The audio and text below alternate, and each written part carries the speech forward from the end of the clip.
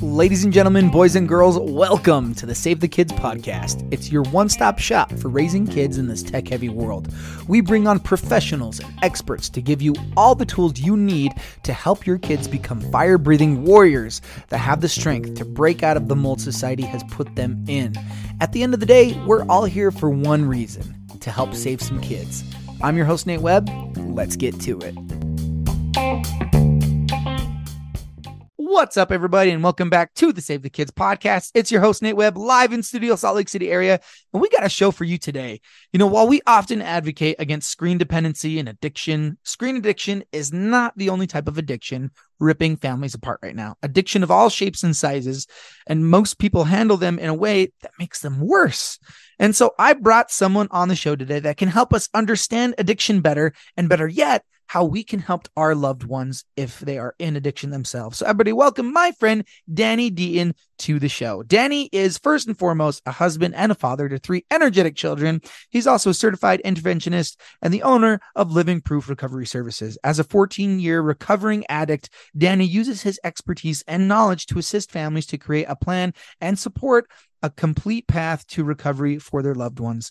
Danny's passion is helping families unify so they can achieve change, make progress, and have long-term success well beyond sobriety. Welcome to the show, my friend. Happy to have you. Man, thanks for having me. I know we've been trying to do this for a minute, so I'm glad today's the day. I know we made it happen, man. So addiction, man, it is a tragic tale, but you've been able to turn your trials into hope for so many families. So as much as you're comfortable, man, I would love to kind of, hop down memory lane a little bit, go down. Where did your addiction start? Where did your story start? Yeah, it's a complex thing, and I kind of simplify it. Having told the story a few times, it kind of helps to just really touch on the points that are important. I do want to come back and address, what the gateway drug is today. I think there's never one thing that you can pinpoint that's the problem for everybody, but there are what's called the gateway, which is kind of the leading thing that segues people down this path. Right. And today it definitely is phones. Without a doubt, that is the gateway drug, and what leads people to doing unthinkable things, right? Like self-medicating with alcohol, prescription drugs, illicit drugs that they never would have fathomed doing. If you trace it back to what kind of started it, it is phones. So we'll get back into that. But when my story started, phones weren't a big deal. It was more like pagers. I don't even know if you're old enough to know what pagers were, but when I was like 5, my dad had a pager. I have a very I'm 30. So yeah. Okay. So, and back then pornography was not like what it is today. It was a 2-dimensional image on a piece of paper. So it was Playboy magazines. Times were different, but some of the same challenges still existed. And looking back,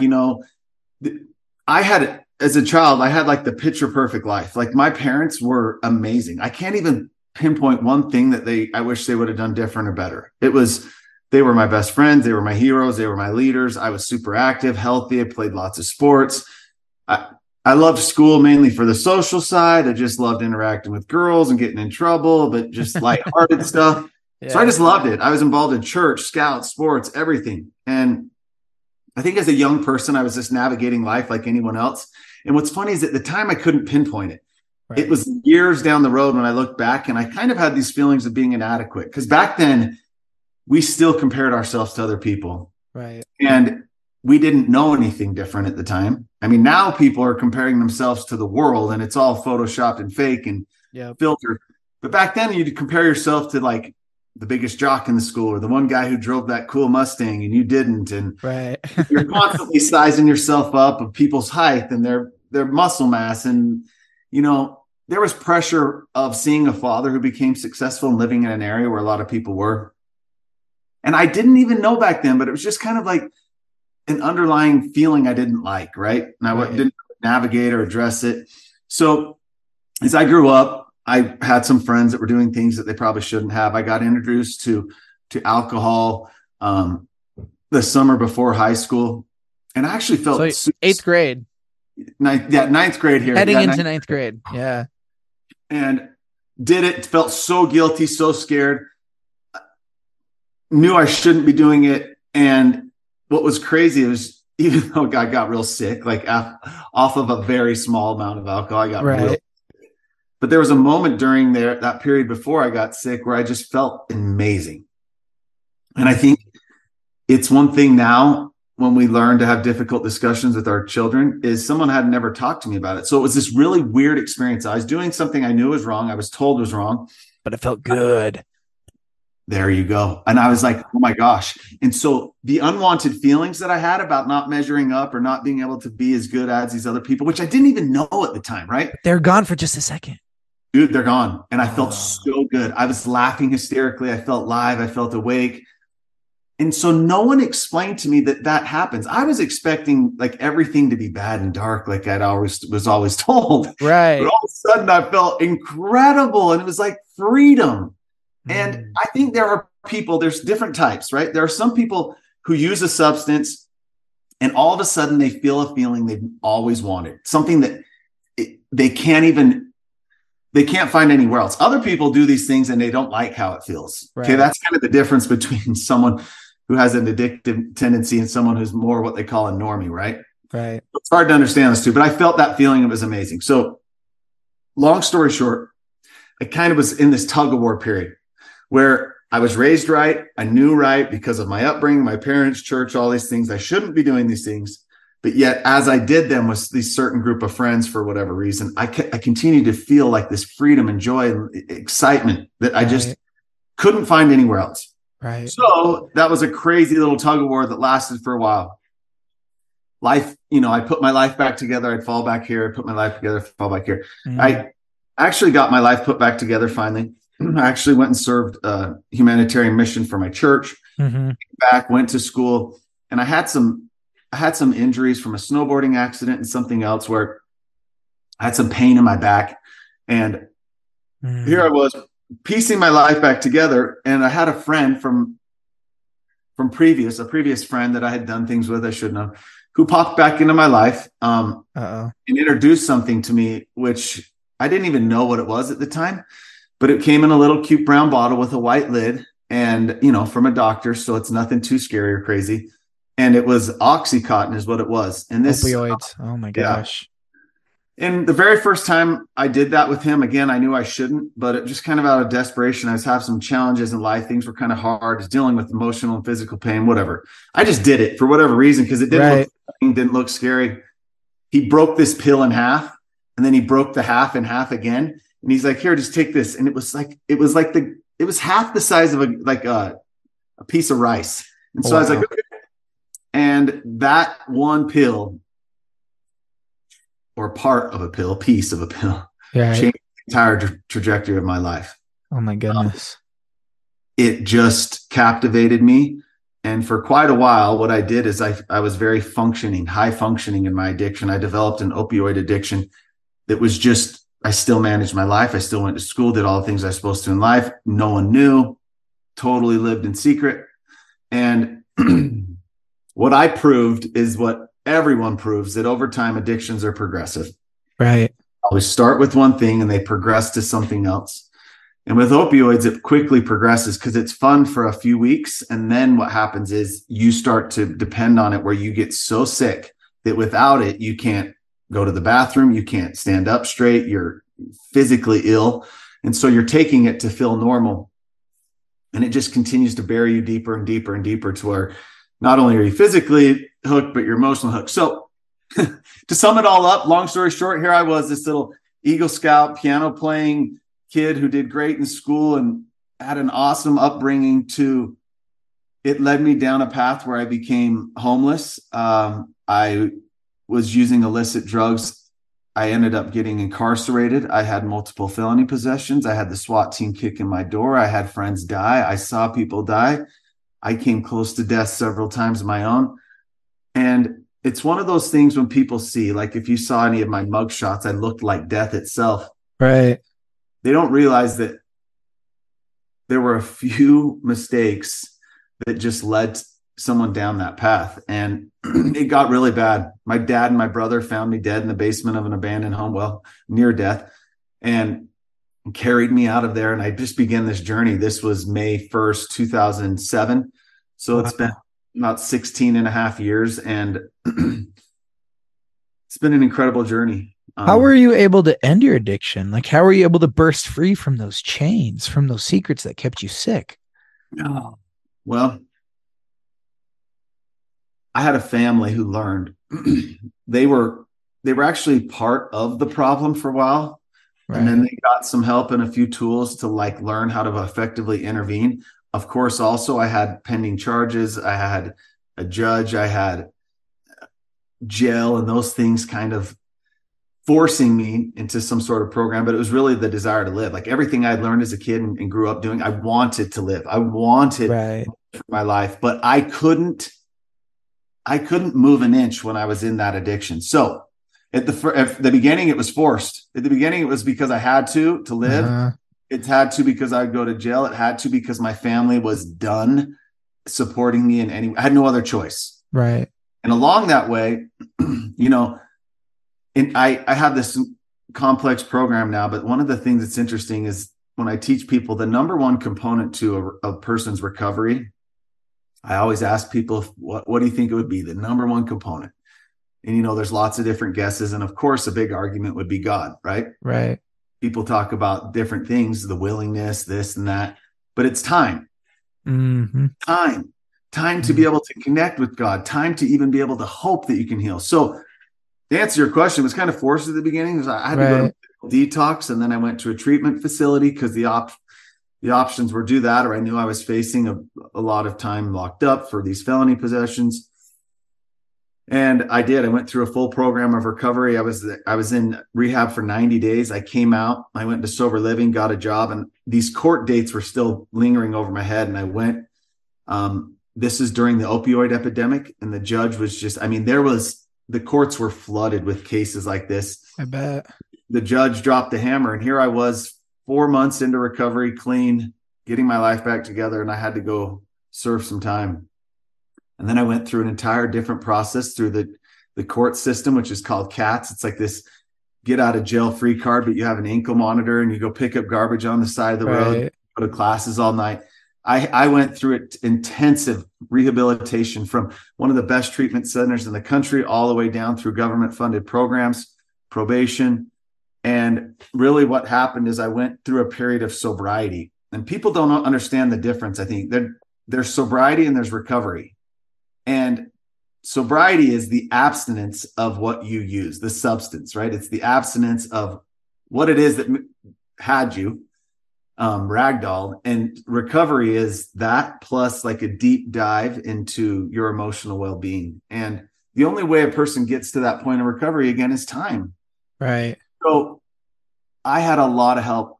I had a lot of help and support, and it taught me something that there is a lot of help needed. Families can't do this on their own. They need professionals, clinicians, facilities to get the process started. Mm-hmm. But in order for a person to have long-term success, they have got to have support. Yeah, they need a support system. They can't just be doing it on their own. Oh. It's always going to breed failure. And with failure comes self-loathing, self-hate. You feel good for that 5 seconds, but then afterwards you're like, man, I screwed up again. Man, I'm worthless. Man, I can't. And then the more self-hate, you get into more pain, more drugs, rinse, repeat. It's just a spiral. And if you try and do it on your own, you're never going to get out. Never. Well, you're not. That spiral's terrible. I spent the last several years working as a certified interventionist, and I built a program for families. But previous to that, I was just kind of like putting my own life back together, working. I actually got into the restaurant business for a while, kind of helped rebuild the financial ruin so I could have a family. And they found out that running restaurants is the only thing harder than overcoming a drug addiction. Yeah. Food industry is ruthless, man. Everyone who does that, kudos to you. But I learned a lot, and I went through a lot. And it's like you said, people get stuck in that cycle. Addiction's interesting because it's the only fatal illness on the face of the planet where families more often argue, disagree, or fail to do something about than any of the others. Yeah. Right? And it's the only one where the sick person will fight to stay sick. Yeah. It's absolutely insane. And it's ravaging so many individuals and families. Mm. And I think there's a big topic that never gets talked about, right? Like people get to this place of despair, like you just described so well, this polarizing, like self-loathing and hate. And now they're stuck in this deadly trap. Some people who find these substances, like I don't even care if it's abusing Adderall or if it's abusing fentanyl. Right. They found something that was the solution. That was the solution for them. And now we all know over time that solution is one of Satan's greatest weapons. But people who, when we look at the increase in suicide, are the ones that just never found that bridge with those substances. They just kept white knuckling it to a place where they couldn't take it. Most people that segue into self-medicating through these things, it's because they actually found this thing that they thought was the solution. And then it progresses and it's just a deadly trap. And there's so many families facing it. And unfortunately, so many of them try to just handle it in-house. Right. We got this. It's fine. We'll just, we'll just lock you in the attic for a little bit and you'll be fine. They just need to go talk to their religious leader. They just need to knock it off. Right. Or as soon as COVID's over, as soon as the winter's over, as soon as they finish school at this terrible place, then everything's going to get better. No, it isn't. No, it's in your psychology. Yeah. You need to change your psychology, and that's not going to happen overnight. And it's not going to happen without getting professionals involved. And so along your journey, okay, so you got cleaned up, got forced to clean up, and then had the desire, you cleaned up your life. Where did your living proof come along? When did you open up this practice where you started helping other people with their addictions? Well, I appreciate you asking that. And it happened naturally to where it was just undeniable. So I spent about a decade doing the restaurants. And then I think it's about 5 years ago, it's about 6 years ago. I started like realizing, as the more I opened up and told my story, because it didn't matter if I was at church, if I was in any other sort of circle of society, I openly spoke about what I had been through. It was just part of my recovery, and I felt like it was just the right thing to do. And there were a few times, I'd say a handful, where I would talk with someone and that would be the last time they talked to me. But I could not believe how it didn't matter if I was on a treadmill at the gym, if I was at church, it was sitting there watching one of my kids' sporting events, chatting it up with a new person. When I shared this story, who are you? What do you do? And I told them just a little snippet of what I'd been through. Immediately, it was like, oh my gosh, my husband, and no one knows. I've never told anyone, or my daughter, or my son, or my grandson. Everybody was just immediately like, someone very close to them was going through this, and they're like, what did you do? We don't know where to go. We've been trying this, and this. And so what I realized quickly was there was a multitude of resources. If you're a sick person, I don't care if it's a sex addiction, cocaine addiction, there are facilities. We live in the state of Utah, which has more abundance of facilities than any other state in the country, by the way. But there are a lot of resources out there where you can get help and support. But what I found is there's little to no resources for who? The family. Oh my goodness. So the family's sitting there going, we want to help. We've been trying. Trust me, we've been pleading with them, begging with them, threatening them, everything we could think of to get through to them. And the family doesn't know what to do. So often they end up making it worse without knowing it. Yeah. So, that was kind of it. I said, if I'm going to have an impact, everybody that goes through something wants to look back and be like, I'm dedicated to the cause, right? Right. Well, if you're really dedicated and you want to have an impact, how are you going to do that? Well, I had a mentor who taught me you need to be very specific and figure out your niche as to what you can do. Because there's a huge problem. Addiction leads to everything, right? It leads to suicide. It leads to the homeless crisis we have. It leads to the corrections department being overrun, how it has been for many years. Right. So many problems. So I just looked and I said, my story involved my family. And when my family learned and got just some tools that they needed to help, they made all the difference. Yeah. So I know that does not apply, unfortunately, for everyone. Right. There are many people whose families are the source of their problem. They are so dysfunctional and so messed up that they actually are the source of a person's problem. Yeah. But there are millions of people who come from good families, good American, God-fearing families, as much as our families are all messed up, right? But who want to help, who are wondering how to help, and they just have no clue. So that was my angle. I said, I'm going to create the playbook for families. Because unfortunately, with addiction, if a person's sick, there's no guarantee. No. But I just thought, I spent a couple years just navigating through this whole industry, looking for what my angle was and what my specialty was. And I realized all the people that I looked up to, my mentors, people that were now in recovery for 15, 20, 30 years, who had become these incredible individuals, they all had a common theme. They all had a family and a little army behind them that all looked different, but they all had a support group. And I was like, you know what? That's my angle. And my hope was that these families would learn how to change the course of their loved one by learning how to effectively intervene and how to support them. But I also knew that that isn't possible all the time. Right.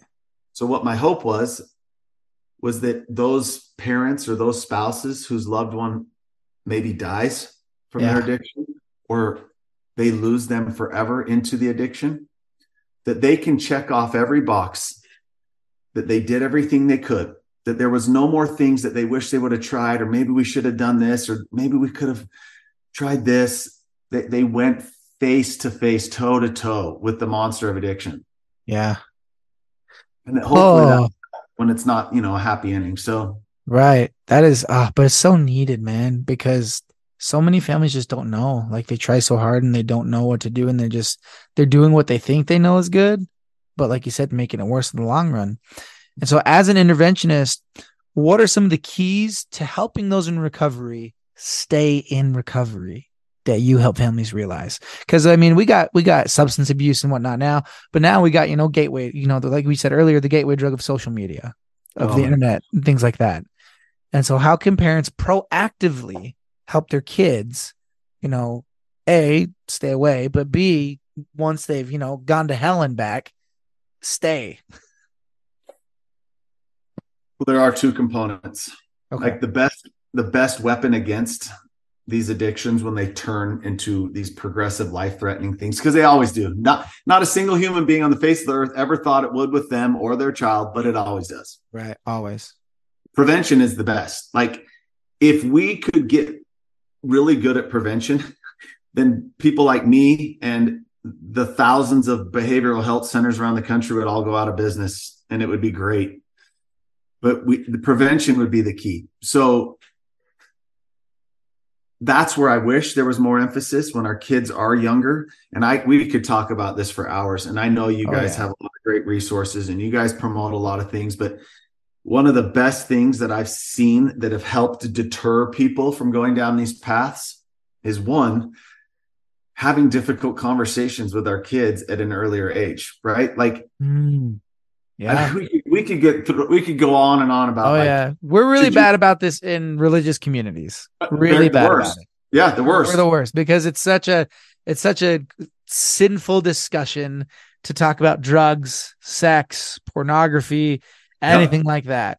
And we're so scared of it, but because we're so scared of it, it makes it the forbidden fruit that kids are so compelled to partake of because it's forbidden. People fall into addiction for like kind of really one of two things. Sometimes people experience trauma. Maybe they were sexually abused or raped. Maybe they like something drastic. Maybe they were neglected. Maybe they never had any friends. Maybe they got bullied. So there's this real trauma that forces them into this self-medication. The other side, where I find there to be a lot of people too, is people who are dealing with little things that are, somewhat difficult, are curious. Like myself, it's kind of this curiosity and this thing. So yes, it's like that forbidden fruit mentality you brought up. I don't think our grandparents knew really well. Our parents didn't know really well. And we dang well better learn now. Yeah.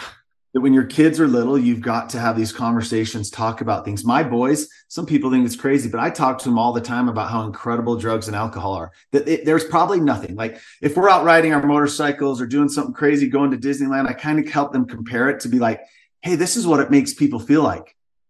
But there's a catch. Yeah. Catch is, it makes you feel like that. And then we'll go on vacation and they'll see some homeless guy yelling at a telephone pole that's out of his mind, right? And they're like, how does that happen? I'm like, then I tie it back together. This is where it leads people.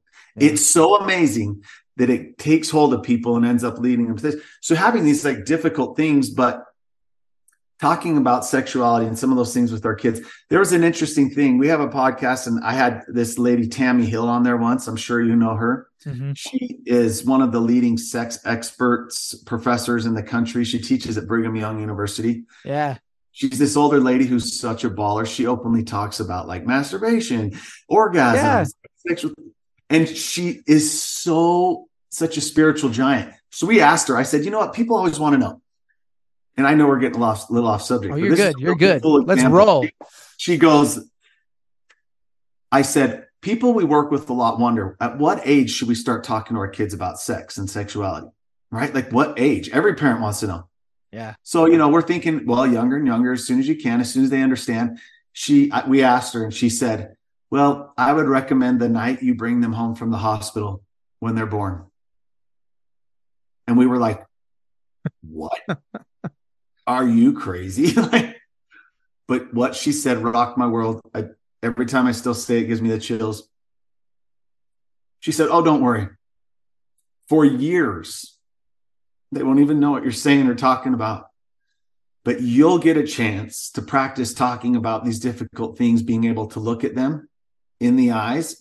You'll be able to figure out, navigate how you feel about it. Yeah. So that you have a better understanding. And when they are able to understand you, you'll be able to connect with them so emotionally sound, where most parents are like, well, did you ever, and they're looking around and all awkward. And the energy. Yeah.